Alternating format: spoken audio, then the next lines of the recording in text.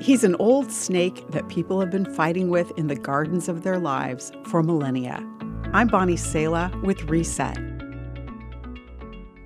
Most of us have a very limited idea of who the devil or Satan is. Did you know one of his names is the accuser?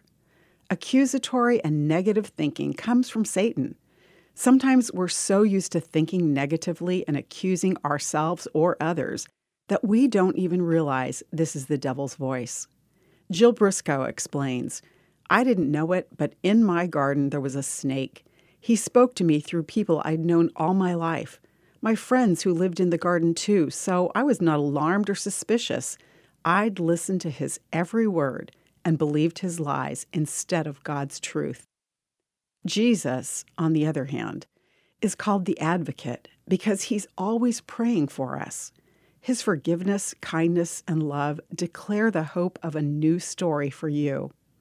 When we come to Jesus with our weakness, sin, and the darkest parts of our story, only Jesus can turn it into a testimony, a story of his hope and goodness conquering all.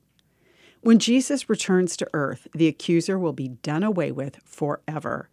Scripture says, "For the accuser of our brothers and sisters has been thrown down to earth, the one who accuses them before our God day and night, and they have defeated him by the blood of Jesus and by their testimony."